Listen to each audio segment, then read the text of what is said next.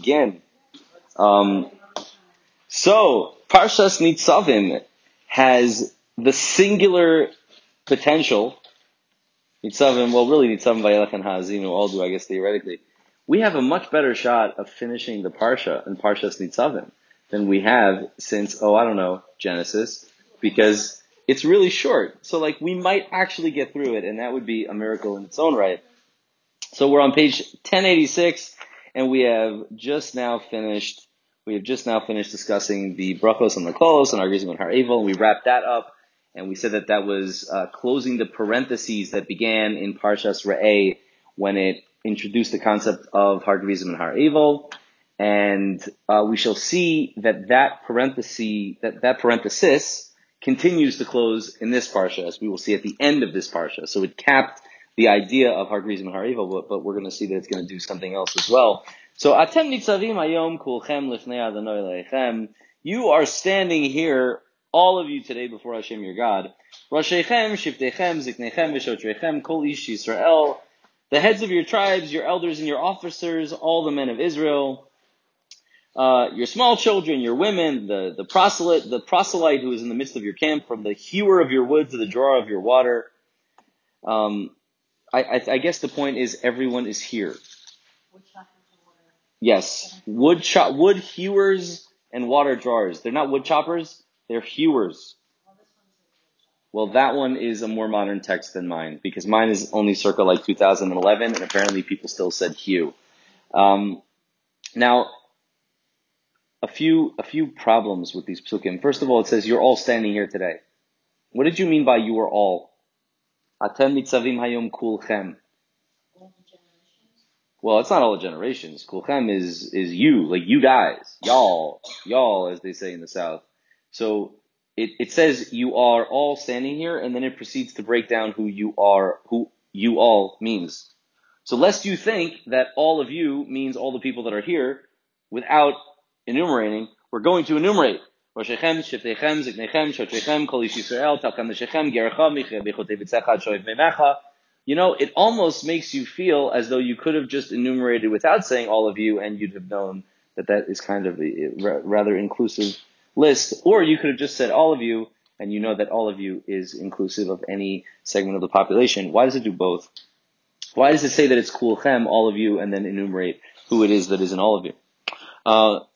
You could say that it's telling you who all of you are.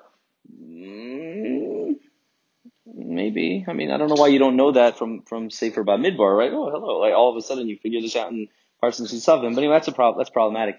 Furthermore, it says, Roshechem, Shiftechem, Ziknechem, Veshotrechem. And you'll notice that the article translates Roshechem, Shiftechem as the heads of your tribes. Well, obviously, Roshechem, Shiftechem does not mean the heads of your tribes. It means your heads, and it means your tribes. So why would our scroll come up with something like that? The answer is, he didn't. He stole it from Rashi. Because Rashi says, Roshechem, Shiftechem.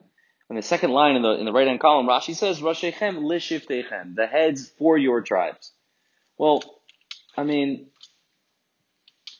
that's cool, except why didn't the Torah say what Rashi says? Why didn't it say that? Why didn't it just say, in fact, you know how you could have said, Roshechem li shiftechem, in fewer letters? You could have said, Roshei shiftechem. Rashei Shiftechem means Rashim L'Shiftechem. So you could have used fewer letters to say precisely the same thing that Rashi says it's saying when it says Roshechem Shiftechem. So I wonder about this Rashi, and I have for a very long time. I don't know why he says what he says. Furthermore, Roshechem means your heads, and Shiftechem means your tribes. The Torah is being very tricky. The Torah is not tricky. The Torah is telling you what you need to know, and it's clear. If there was an easier way to say it, as we often talk about, if there was an easier or better way to say what it said, it would have said that thing. So this is the only thing that it could have said. Well, what would it mean? Let's pretend that we've never seen the Rashi and that we're not operating under the Art Scrolls translation. Why would you what?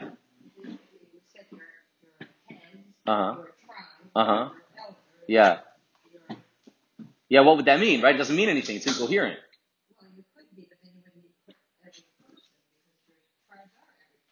Yeah, right. So you're saying perhaps that the impetus for Rashi to say that Roshechem Shiftechem means Roshechem L'Shiftechem is because if it didn't mean that, if it meant what the Torah says, then it doesn't make sense, because the Shiftechem are comprised of individual people. So that makes a lot of sense. The problem is it doesn't make sense. That's the problem. Because the Torah still says it funny. You can't get out of what it says. It says Roshechem Shiftechem. So you're like, okay, but I have a problem. Fine, you have a problem. So you have a question. Because of the question, you're going to say that it doesn't mean what it says. That's not a good reason to say it doesn't mean what it says. You got a question. What's your question? Your question is, what's the difference between saying Shiftechem and Kol Ish Yisrael? Well, I don't know. Have you noticed there's an order to this? Well, what would the order be? Is it implying, like at Sinai, implication, that neshamas are present? It will do that. Future? It will explicitly do that. It has not yet, but it will do that in 4 sentences or so. That's why it's in generation. Yeah. I mean, not just Yeah. No, that's cool. Again, it will say that explicitly, Eis Asher, and then we'll deal with that. But more importantly, there's no reason to think that Shiftechem, your tribes, all of a sudden means the future tribes who haven't been born yet. There's no reason to think that it says that. Let's pretend for a moment that we didn't have the benefit of the art scroll, we didn't have the benefit of the Rashi, and we were forced to read the pasuk as it is. What would you say it means? Roshechem means your heads. Who are your heads? They are. Notice, you would think that a melech would probably be, a rosh of some sort, and you would think that a kohen gadol would probably be a rosh of some sort, and you would think that a meshuch milchama would be like a rosh of some sort, and you might even think that a navi would be a rosh of some sort, and I think you'd probably be right. So why would the Torah say your heads as opposed to specifying who your heads are? Well, because the point is that they are your heads. The point is not the specificity. So it's funny because it's saying 2 things. It's being highly specific by enumerating all these categories on the one hand. On the other hand, it's lumping together your heads. Right? And your heads they're not even in the same tribe, because your heads from Judah would be the king, and your head from Levi would be the Kohen Gadol, and then after him, Mashiach Milchama, and then your head, the Navi could be from any tribe. But let's just think that it means exactly what it means. So Roshechem are your heads. Whomever, I think, represents the nation.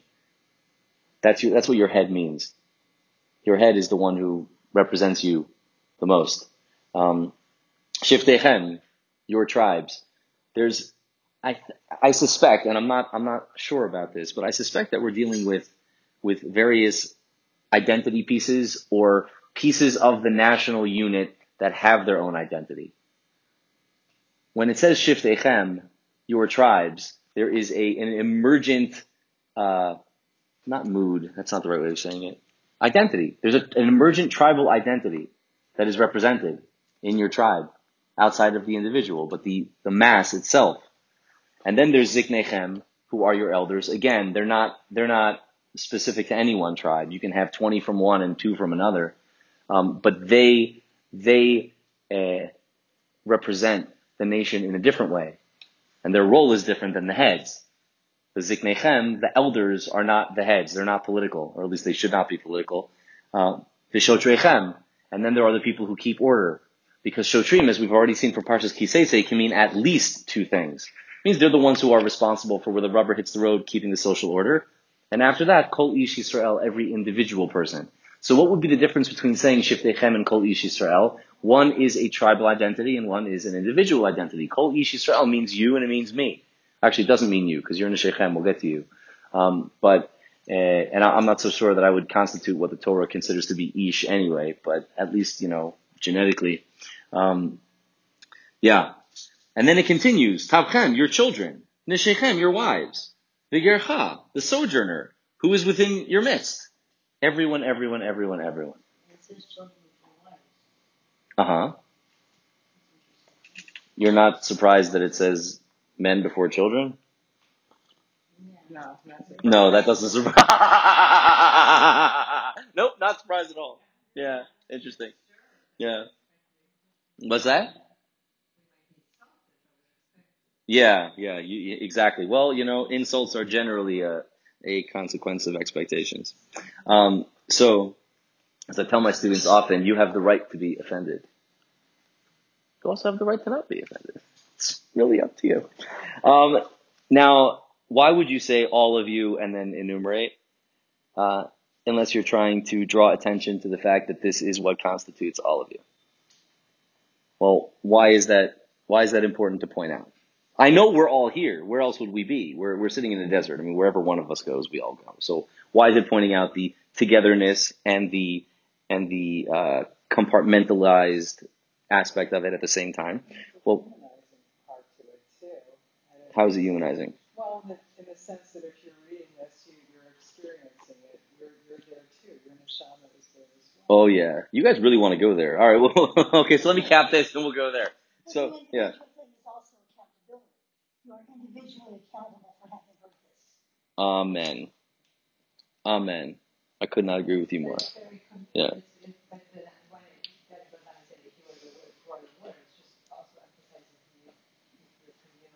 Yeah.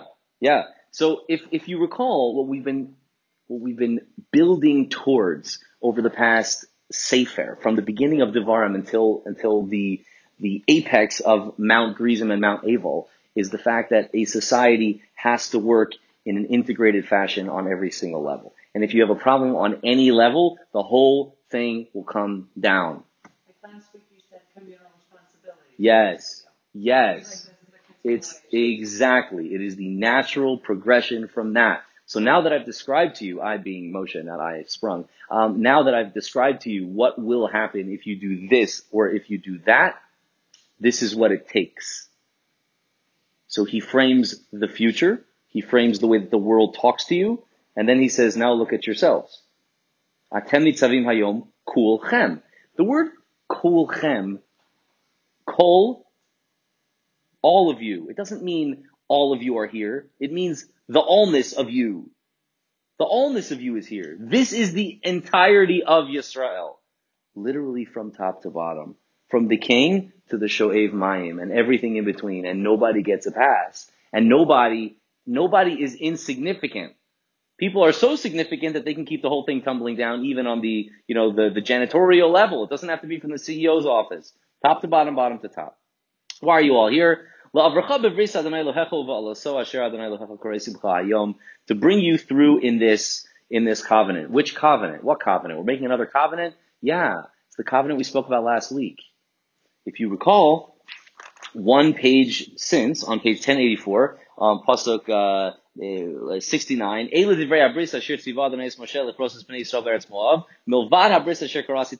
think we mentioned this, but if we didn't, I apologize. These are the words of the covenant that Hashem commanded Moshe to cut with the Jews in the land of Moab, aside from the first bris that he had cut with them on Har Sinai. This is that bris.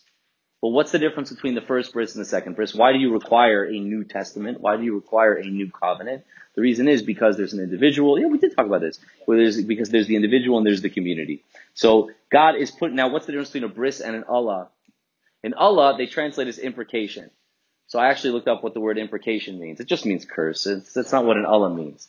I'm not totally certain about what Allah means, but it doesn't mean curse. That's what klala means. So Allah is something other than that, and I'm unclear about it. I was speaking to the rabbi about it on Shabbos, and he wasn't clear about it either. So sorry about that. We're screwed, and if you guys have a better answer for what Allah means, like a very, very precise answer for what an Allah is, I would pay you dollars for that. So Hashem is putting you into this consequential, I say consequential not as in important and significant, but as in it has consequences. Hashem is entering you into this consequential bris, that based upon what you do, you're going to be His nation, and He's going to be your God, and not just you! Not just with you am I cutting this bris today, and this imprecation today, and here we are in Pasuk Yodal, which is where you wanted to go,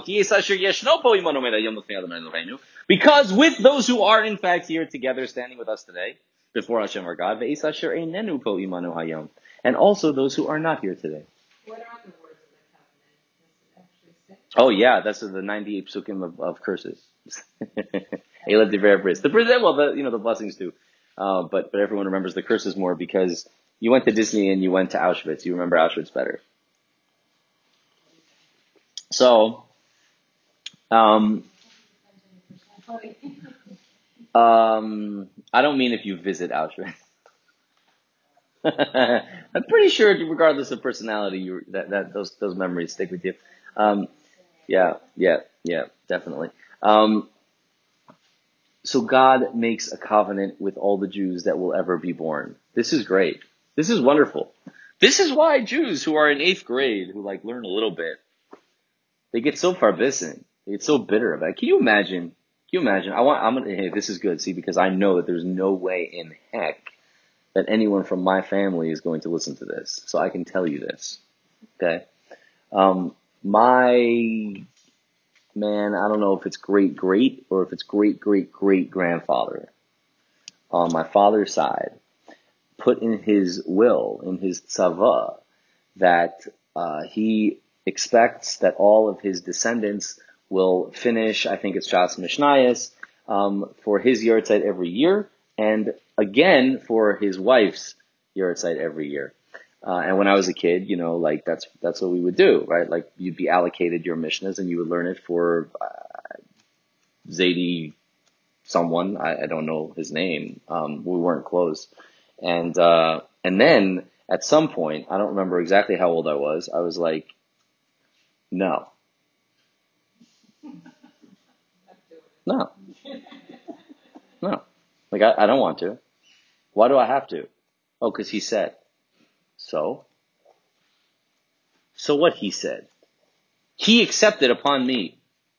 You don't get to accept upon me. How do you accept upon me? Now, if he had left me money, if he had said, listen, Shlomo, here's $3 million, I want you to learn Mishnayos for my Yortzeit every year, I'd be like, Zaidi, what color roses would you like? But again, I'm for sure going to burn in hell for this. My father, when I told him, remember the first time when I told him I wasn't doing it anymore, he told on me. He told on me to my bubby. He told Bubby Lily, I got a call from Bubby Lily. I'm telling you, this is the craziest moment. It's like surreal. I get a call from Bubby Lily. So first of all, you get a call from Bubby Lily. She doesn't call. Like, you're supposed to call Bubby. Bubby doesn't call you. I'm like, uh-oh. So I pick up the phone. I'm like, hey, Bubby. And she goes, there was no like, hey, Shlomo. She goes, my grandfather was a wonderful man. And I'm like, what? My grandfather was a wonderful man. Okay. And then I understood. My father told on me to his mother. Unbelievable how families work. It's amazing. The point is, you can't make your descendants do anything unless there's a trust involved and there's a contingency involved. That's it.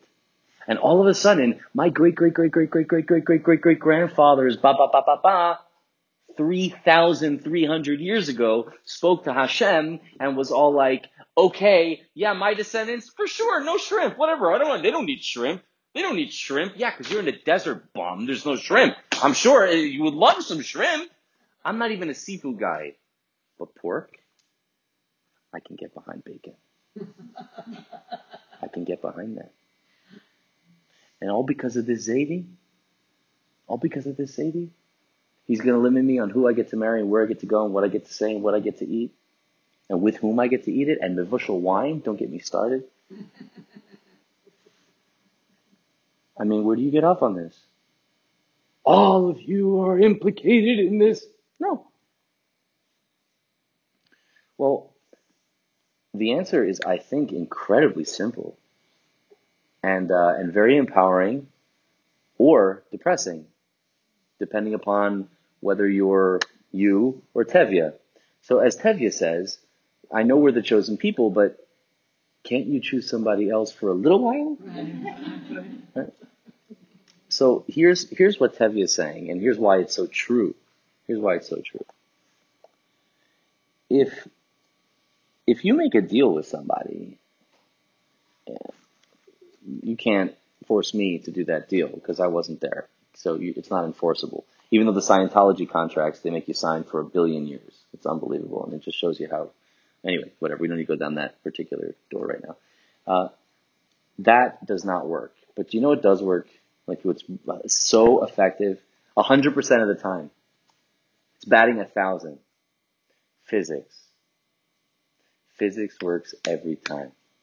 Without fail. Physics never doesn't work. It's amazing. It's amazing how it works. Do you know why this bris is not malleable? Do you know why this bris is irreversible? Do you know why this bris covers every single generation forever and ever? Because it's an Allah. It's an Allah. That's what the Allah means. The Allah is a vow. It's a shvua that has a consequence, meaning it is built into physics. It means, see, so here's this concept is hard for people to understand because we don't experience the world that way. So let's go on a 180-second tangent because we know all these things already. We're just going to take some things that we know and put them together and we're looking at things perhaps a little bit differently. You know that the world that you see is not the world. Like that's obvious to you. You know that. You know that this is 99% empty space right here. But it doesn't matter because it doesn't act that way with us. I don't experience this desk as empty space. I don't experience it as protons, neutrons, and electrons. I experience it as a desk. Fine. So we understand that there's a discrepancy between how we experience the world and what the world is. We know that. We also know that the entire world is built on cause and effect. Everything. Without exception. Without exception. There's no such thing as a coincidence in this world. You just don't have the data you don't have the data to input and you don't have the processing power to output. So you don't have a determinism machine. But if you did, then you'd be able to figure out why it was that leaf fell down and not that leaf. You'd be able to tell that. So you live in a world of cause and effect. And yet you don't think that it makes any sense at all that the cause and effect that happens with physics can extend to your actions? You don't think so? You think that cause and effect is only if you throw a baseball at a glass window? You don't think cause and effect is if you keep Shabbos, then you'll have peace in your land? That's what the bris is. We don't see it. Doesn't make any sense. What's the connection between keeping Shabbos and not getting Katyusha rockets thrown at your head in Sderot? I don't see any connection there. I don't see a connection between wrapping tefillin and bus bombs. I don't see a connection between not telling Lashon Hara and cancer patients. I don't see any of these connections. And yet, that's what it's saying. That's what it's saying. It's saying that your physical health and your national geopolitical realities and your economy is based upon your actions, not weather patterns. Your actions. And if it's based upon, if it's embedded into the fabric of the universe and it's real, well, you know what that means? It means you can't run away from it. It doesn't matter if you weren't there. It doesn't matter. See, because the analogy isn't whether or not Shlomo is going to learn Ex Mishnayos in memory of Zedi of Rumcha. What it is more akin to saying is, I have the sprung nose because of Zedi of Rumcha, and try as I may, I can't avoid that short of surgery. And even if I was to do surgery to fix this nose, I can go to Gary tomorrow. I can go to Gary tomorrow. He's a friend of mine. I said, Gary, do me a favor. Could you make me look like Brad Pitt, please? And he'd say, like Brad Pitt? No. Can I fix your nose? Yes. Yes, he can fix my nose. But you know what the funny thing is? My kids would still have the nose. Because just cosmetic, right? So that Zedi of Rumcha can input, right? Regardless of that. Meaning you are what you are. Can't escape it. You can't escape what you are. But now take it to the next level. The whole bris is, of course, revolving around Eretz Yisrael, which we've mentioned many times, and it needs to be said again. What's the big deal about Eretz Yisrael? Like seriously, what's the big deal? Who wants this land to begin with? The answer is that land is responsive. So we're talking about a responsive world based on your actions, top to bottom in a society, on two brisos, one on an individual level, one on a national level. And here is God saying, I swear to you that if you do this, this will happen. And if you do that, that will happen. Don't believe me? Try. Try me. Oh, but you didn't accept it. That's right. Do you know what else I did not accept? Gravity. Gravity. I never got a chance to sign on the line that is dotted as to what rate the footballs that I throw will descend at. No one asked me. Exactly. Physics. Physics. Only personal agreements which you have the determination of yes or no can you not obligate somebody else. That's it. But genetics, but physics, that doesn't move at all. And therefore there are many, many Farbissiner Jews who never would have gotten into this covenant, maybe. That's true. But they're stuck, man. It's the worst. It's the worst. This, of course, this answers another very good question, I think, and that every semi-intelligent Jewish 8th grader has thought to his or herself. He says, I don't understand. It's not fair. It's not fair. Let's say I'm brought up Mormon, and I said I want to be Jewish. Actually, a good friend of mine, this week, she just became Jewish. Super, super exciting. Yeah. Very exciting. Wonderful lady. You're right. I'm a Mormon and I want to be Jewish. No problem. I go to the rabbi and, I sit through grueling, whatever awful times for 2 years. And then I become a Jew. And now we're like, oh, cool. You're not a Mormon anymore. You're a Jew. But when's the last time you had your friend from Yeshiva and he goes to Salt Lake City and he said, I'd like to be a Mormon. And he gives $50,000 to the Church of Latter-day Saints and they bestow upon him Mormonhood and they hand him a book and a backpack. And then he comes home for Thanksgiving dinner and they're like, no, Yankee, make a bracha. And he says, what do you mean make a bracha? I'm not Jewish, I'm a Mormon. Yeah, Yankee, okay, come on, here's the yarmulke, make a bracha. See, but I'm not Jewish, I'm a Mormon. Yankee. I know you're Mormon, but you're Jewish. How come it only goes one way? It's not fair. How come you can convert from Christianity to Judaism, but not Judaism to Christianity? So of course, what does every Jew think? What does every Jew think? I think it's a double standard. Obviously, the double standard, because we are right. We're right. So if you convert to Judaism, that's final. But you can't convert down. That's what people think. Do you know why they think this? Because they have no understanding of what Judaism is. At all. They think it's a religion. So that's why they think there's that discrepancy. What is the truth? The truth is that it is physics. Judaism has nothing to do with what you believe. At all. At all. How many atheist Jews do you know? All of them. What do you mean? Right? Nobody cares what you believe. Right? No matter what you believe. You're Jewish. Because it's not a religion. It's genetic. It's what you are. Literally what you are. If it's what you are, and you believe in Jesus Christ, or Joseph Smith, or Allah, good for you! So you're a Jewish Buddhist. It doesn't matter. It doesn't make you not Jewish. There's nothing to do with that. That's why. And that's why you can obligate people going ad infinitum. Because, the monkey gives birth to the monkey. We're monkeys. Sorry. Yes. Rabbi, here's the thing. I'm getting a little bit confused between the physics and the genetics. And the reason why I'm using them interchangeably. Okay, to a degree.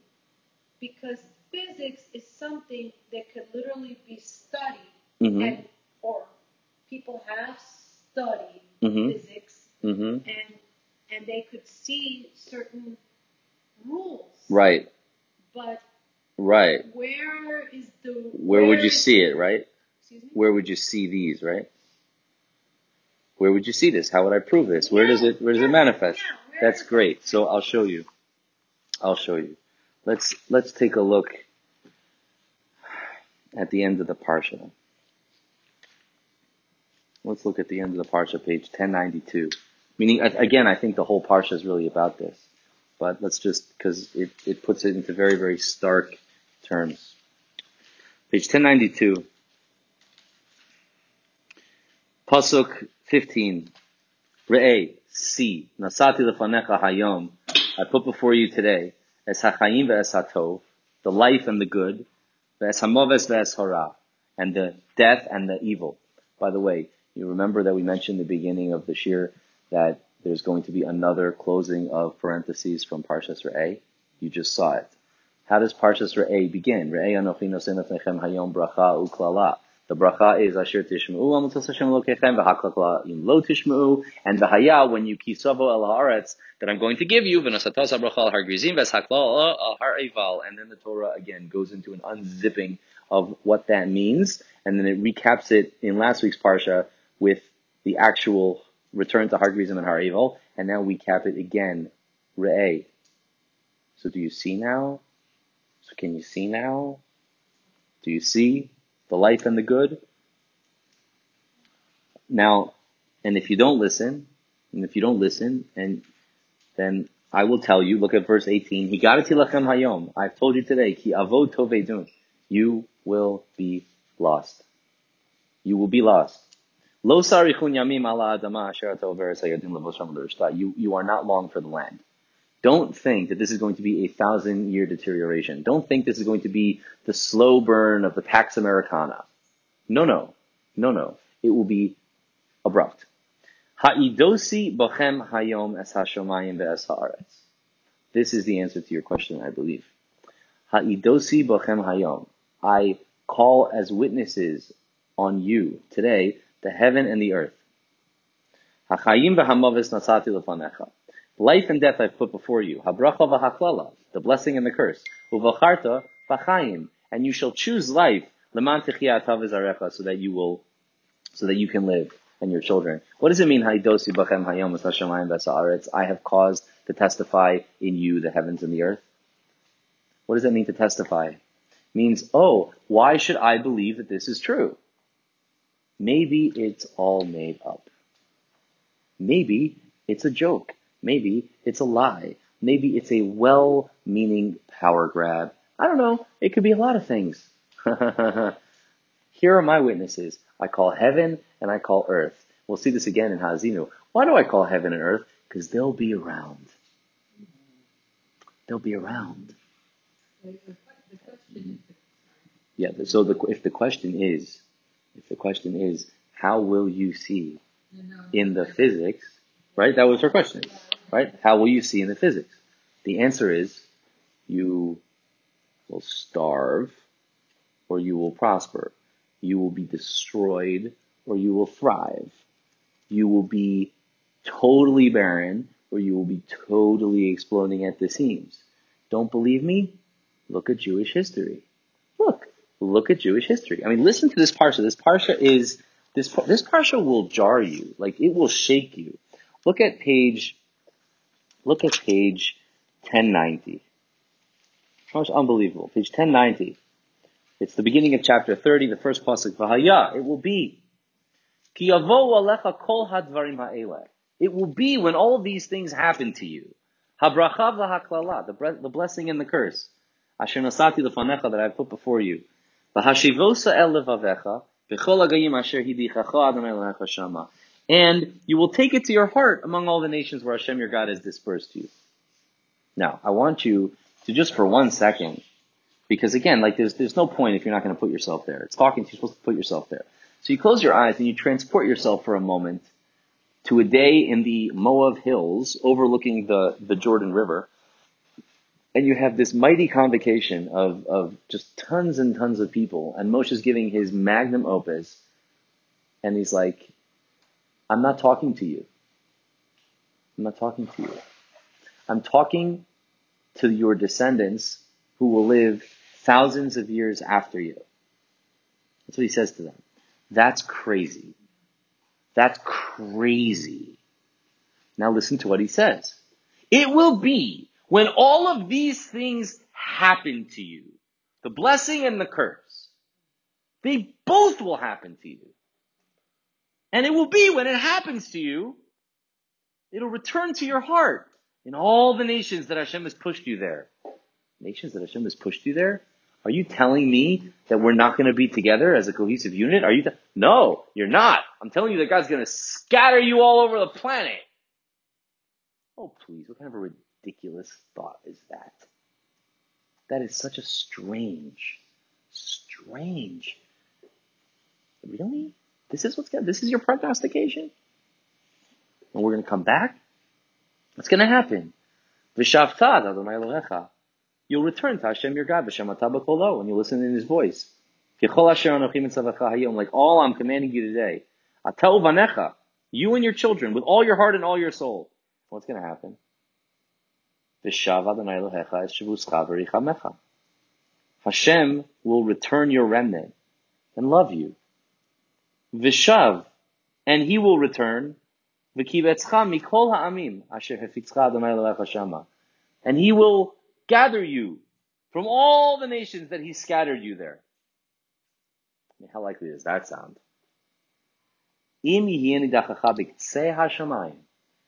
If you are left in the corner of the heavens, like, I don't know, Yemen.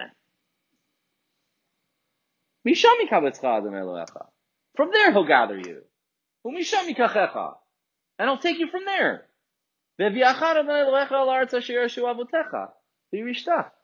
he'll bring you to the land that your fathers inherited, and you'll inherit it.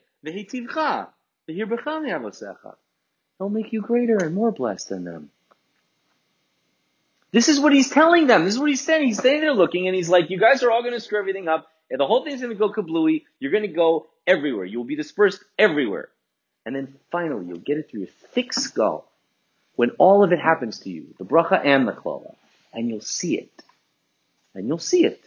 Finally, you'll figure out that it's the same darn story all the time. Jews have two settings, on and off. Mm-hmm.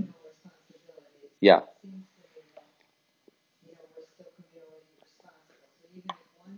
Oh, we're going to get there. Yeah. Right. So we'll talk about that very, very soon. We'll talk about that next on the dots over Lanu Ulvanenu. Oh, that might be a different question. That's a different question.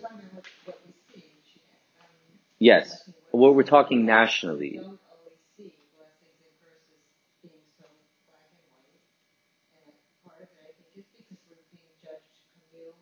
Yeah. Right. All true. We're looking at this from a national lens, not an individual lens. Yeah. Yes. And if you look at Jewish history, what you're not going to see Micronesia. You're not going to see Canada. The Jewish state will never be Canada. It won't. The Jewish state will never be like just another country. It won't. Well, it almost was Uganda. Yeah.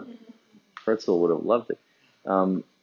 It's okay. Idi Amin found a way to get a plane load of Jews there. So it's Jewish history. You have two settings. You're on top or you're on the bottom. That's it. And how are you going to know? Because you're going to see.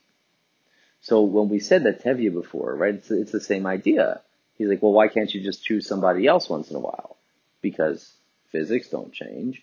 You know, it said in last week's Parsha, this is something that we didn't have time to hit, and I didn't get to hit it with the men either, but it's a shame. It says at least twice in last week's Parsha, U'lesitcha elyon al kol gayei haaretz, which means that Hashem says, I will make you supreme. I don't know of a better word for elyon than supreme. I think it really does mean supreme. Over all the nations of the world. And you read that and you think to yourself, oh goody, because, Jews want to conquer the world. Huh? Like, listen man, all the BDSers aside, okay? We know we don't want to do that. When's the last time you ever met a Jew that was like, we must conquer Lebanon? Never. Like, leave me alone. I'm trying to figure out Modi'in, okay? I don't want Lebanon. I don't want Egypt. I certainly don't want Morocco. I don't want it. No thanks. God's going to put you supreme. That's not what that means. It's not at all what that means, I don't think. What it means that he makes you Elyon is, I think, the same, mamish the same. Mamish, like the same. It's the same word that we talk about Hashem, El Elyon. El Elyon. He is the supreme God. Really? You say in your Shemona Esrei that God is the supreme God? Not to be confused with the other gods that we believe in who are less than supreme. That's not what that means. It means that he is on a different plane of existence than. That's what supreme means. It does not mean stronger than. It does not mean greater than. It does not mean in charge of. It does not mean better than. It means separate plane of existence. Not functioning on the same wavelength of. That's what it means. A human being is not better than a tree. He's not better than a tree. It's just not. It's also not worse than a tree. He is Elyon upon a tree. He is on a different plane of existence than the tree, despite the fact that, again, on a molecular level, you are identical to the tree. Atomic level. That's what it means. It means that you are no longer playing by the same rules as humanity. You are something else. It's ulusitcha elyon, which means that your elyonness, your supremeness, your otherness has to be evident at all times. And it will be. And it will be evident on one of two ways. Either it will be evident because you're on top, or it will be evident because you're on the bottom. Because it's just as evident when you're on the bottom. Why? So, I was listening to a talking head today, and he was talking about what China's doing to the Uyghur Muslims, which is like despicable. And we have video, we have video of this. And he actually, and to his credit, because I totally agree with this, he's like, I'm calling out Israel. Because I'm calling out Israel. You guys should say something. He's not a Jewish guy. It's like, you guys should say something, because when you have pictures of people being rounded up by the government because they're a certain ethnicity and put in blindfolds and herded onto cars, you should say something. By the way, duh, of course. And then he went into this rant about how, China is basically Nazis, and now there's now a hashtag Chinazis, which is quite clever. And I'm listening to this, and I'm thinking two things. I'm thinking, number one, I could not agree with you more. Number two is the worst analogy on planet Earth. It's awful. Now, you can't have this discussion with people because then they think that you're saying to them, my pain's worse than your pain. That's a stupid thing to say. It doesn't matter. It's like, oh, who's worse? The guy that, I don't need to give you examples. So why is it so bad? It's so bad because it belies a very, very deep ignorance about what the Holocaust is. And I want to take this guy to Yad Vashem so he can see what it is. Why? Because it's totally understandable that the Hutus and the Tutsis hate each other. Totally understandable. I get it. I understand why you would want to kill your enemies, men, women, and children. I get it. I get that. War is old. If you learn a little bit about Holocaust, you will see it's not the same. At all. At all. And this is why, when you go to Yad Vashem and you see what the Germans did, you're like, no one has ever done this to anyone else, ever, in the history of the world. Because why would you? It's a silly thing to do. I mean, we can commit a genocide. Genocides are a dime a dozen. Holocaust, not a dime a dozen. Point is, the Holocaust is just as much an indication of your supremeness as being the startup nation. You are playing on a different level. Now, let's address Caroline's point, because I think it's a great point. At the very, very top of 1090, this idea ends when Moshe says, "Hanistaros l'Adonai Eloheinu v'haniglos lanu ulevanenu ad olam la'asos kol divrei Torah hazos." The hidden sins are for Hashem our God, and the open sins, the revealed sins, are for us and our children forever to do all of this Torah. You'll notice over the lanu and the vanenu are dots. There are dots. Why are there dots? The Torah does not have punctuation. It's almost like, oh, someone underlined these two words in the Torah, or highlighted them, or put them in italics. The Torah does not italicize anything. And yet, in a Torah scroll, there are dots over lanu ulevanenu. That cannot be an accident. It must be telling you something very, very fundamental about the nature of whatever it is that's going on here. So Rashi explains that lanu ulevanenu means that we are not, despite the fact that Moshe is having this discussion with them before they cross the Jordan, they're not actually going to be responsible for the truth of this statement until they cross over and go to Har Gerizim and Har Eivel. Meaning Har Gerizim and Har Eivel is the activation button that sets the arvut, the guarantorship, into play. Okay, that's great. Why would you put dots over Lanu Levanenu again? I don't understand how that answers the question. I'm sorry, I don't understand. Let me repeat it. I wasn't clear. The conventional understanding of this pshat is in the toilet. It's awful. So, I'm going to say the pshat again. I'm going to say what people say. And I'm going to show you why it's so bad. And I'm going to tell you what I think it means. What the pasuk is saying is that we, despite the fact that we accept guarantorship over all of the other Jews, that's only for things that we're aware of. Things that we're not aware of, if your friend has an idol shrine in his closet, that's not on you. God will take care of that. Okay, that's what the pasuk says. Now the pasuk in the Torah has dots over the words for us and our children. So the Rishonim explain, why are there dots, says Rashi, to tell you that you're not obligated in this level of guarantorship until you cross over the Jordan River and actually cement and consummate this idea on Har Gerizim and Har Eival. That's the way that people understand the pshat. Why is that not true?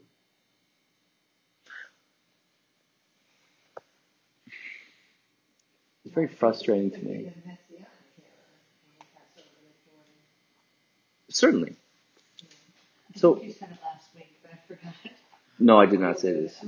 I did not say this. At least I don't think that I said this. I don't think I've ever said it because I'm pretty sure that it just occurred to me. So, that would be akin to saying, there's something in this pasuk that does not belong. Uh-oh. Oh, well, here's what it's telling us. That. It's telling us that elephants are purple. What does dots over Lanu Levanenu have to do with you're not obligated till you cross the Jordan? Why would that be the way that you say that you're not obligated in this guarantorship until you sit on Har Gerizim and Har Eival? Why? So you're saying, oh, well, there's dots and they shouldn't be dots, so obviously they're telling me something. So what are they telling me? They're telling me that you're not going to be chayav. Why would that be the way the Torah tells you that you're not going to be chayav until you have the bris on Har Gerizim and Har Eival? Why is that how the Torah tells you? What connection could there possibly be between dots over the words, us and our children, and the fact that you haven't yet made the bris on Har Gerizim and Har Eival? If not to tell you that it's calling attention specifically to those two words, us and our children. What do you mean our children? Our children aren't going to make the bris on Har Gerizim and Har Eival. Future generations. So it's saying that the concept of guarantorship does not apply now until we cross, and it will not apply later until we cross. Lanu ulevanenu. That's the point. Well, why would that be? Why is that true? How come after it's activated the first time, does it not take effect forever? The answer, I think, the whole point, when you say that Israel not the country, Israel the entity, has to function on a top to bottom level as introduced in Parsha's Nitzavim, literally from the Russian to the Koteis and Mishul Nai. That can only apply in a sovereign nation state, by definition. If you have Jews in Chicago, and Jews in Baltimore, and Jews in Spires, and Jews in St. Petersburg, and Jews in Melbourne, Australia, they cannot create this guarantorship. It's not possible. The only way for this to be possible is in the land in a time that you're sovereign, by definition. So when you look at the Israeli elections, and you say to yourself, why can't you get your heads out of your elbows? The answer is simple. So simple. Mom's unbelievable.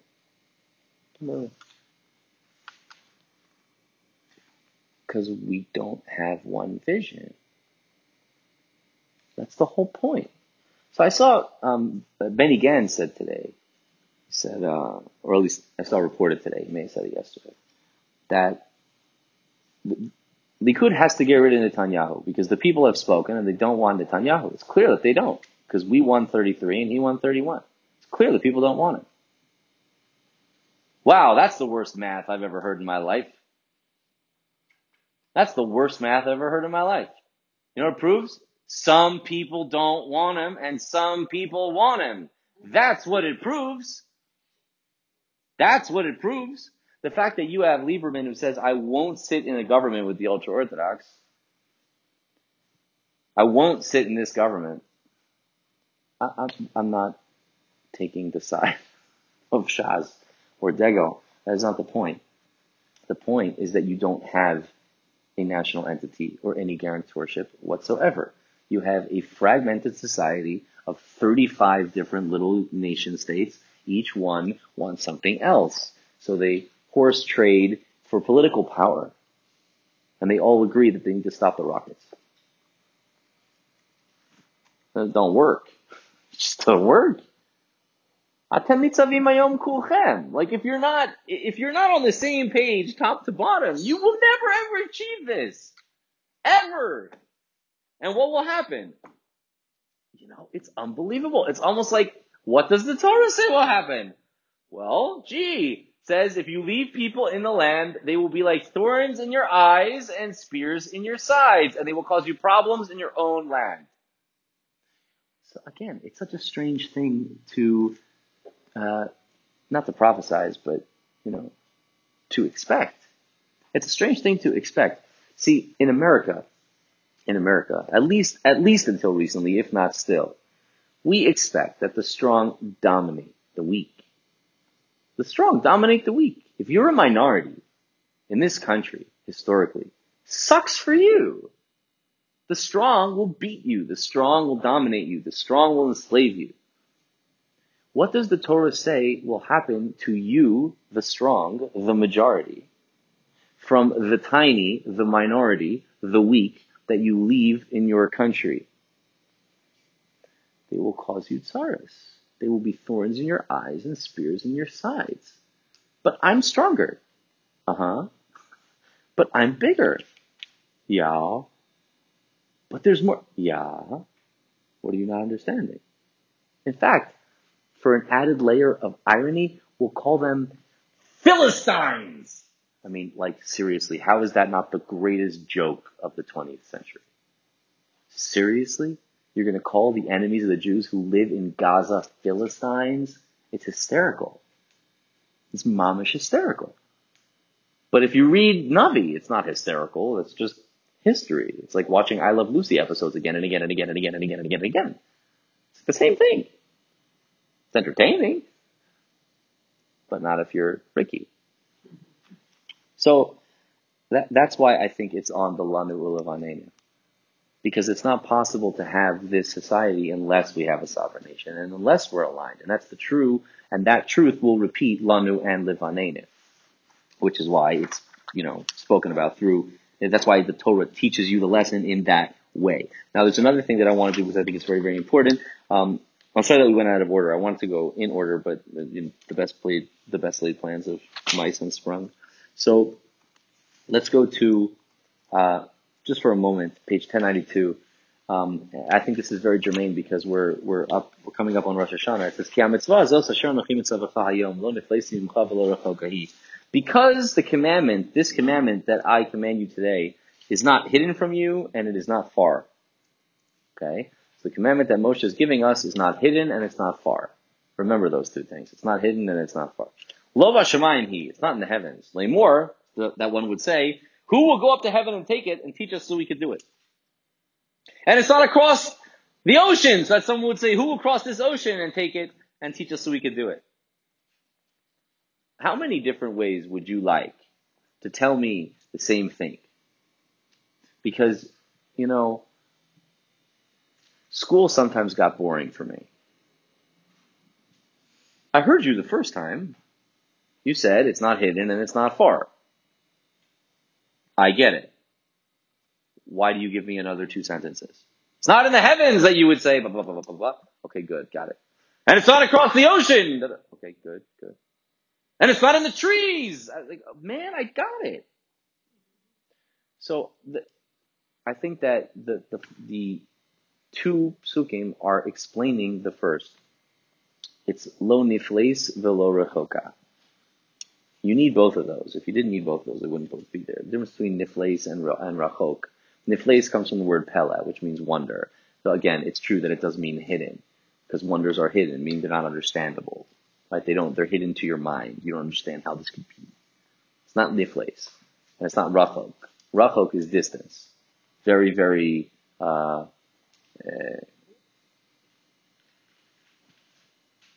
tangible. Yeah. So I always make, corporeal as opposed to ethereal. Right? It's very corporeal. So then the pasuk says, "Lo b'shamayim." It's not in the heavens. That someone would say, "Who can go up to the heavens and get it and teach us to do it?" What does that mean? I'm going to tell you. You're not going to like it. We can't know what the Torah is saying. We have to go to our Rebbe. We must go to the holy man who lives on the top of the hill. And we must ask him to show us what it means. It is hidden in the heavens. We need our great master sensei to go into the heavens and bring it to us. God's like, no, wrong. And it's not far. Oh, we need to go to that city because there's a great scholar there. You know, the scholar and the first guy is not the same. Please do not equate them. The first guy is a shaman, and the second guy is a scholar. Shaman, not scholar, scholar, not shaman. They're different people. Yes, the shaman is holy and ignorant. The scholar is knowledgeable and he's a jerk. Yeah? I mean, not necessarily, but it could be. Right.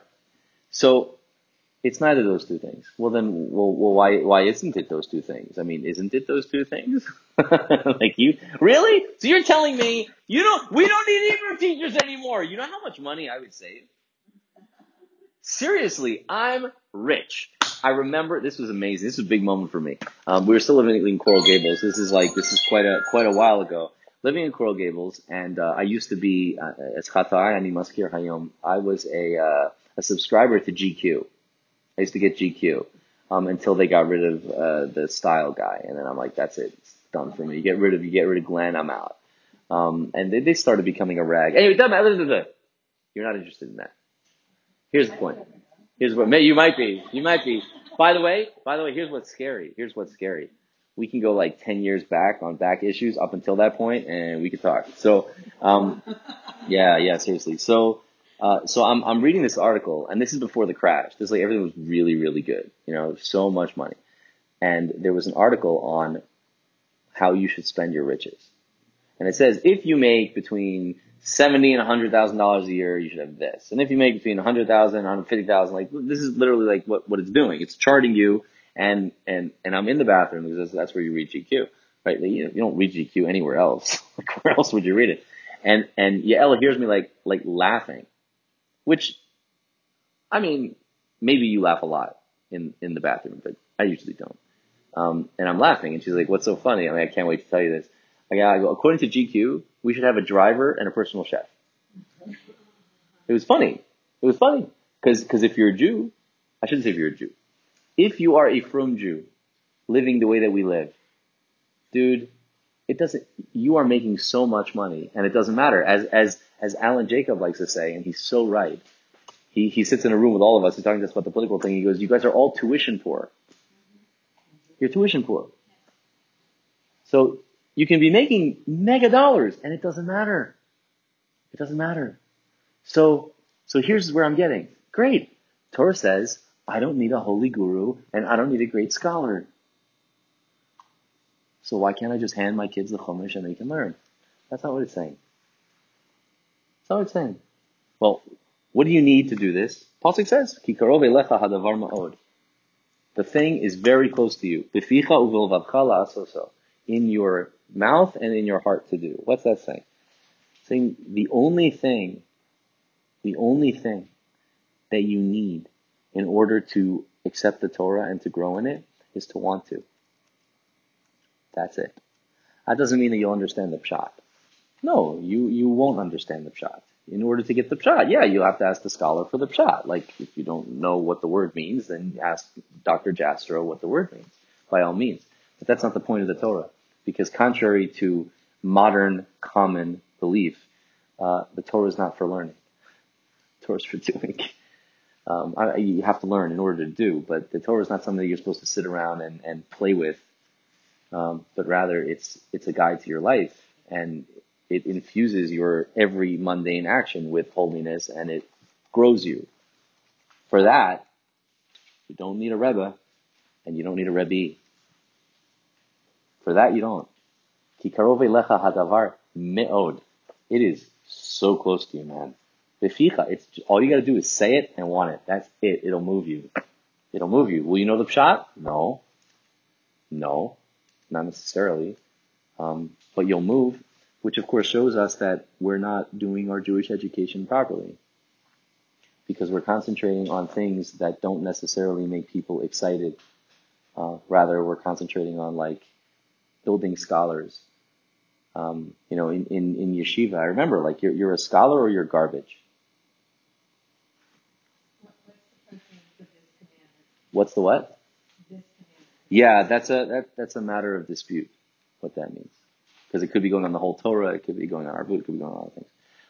Anyway, I think that's pretty awesome. And you understand that what we said before, so Kiyam Mitzvah Hazot, according to some of the Rishonim, actually means tshuva.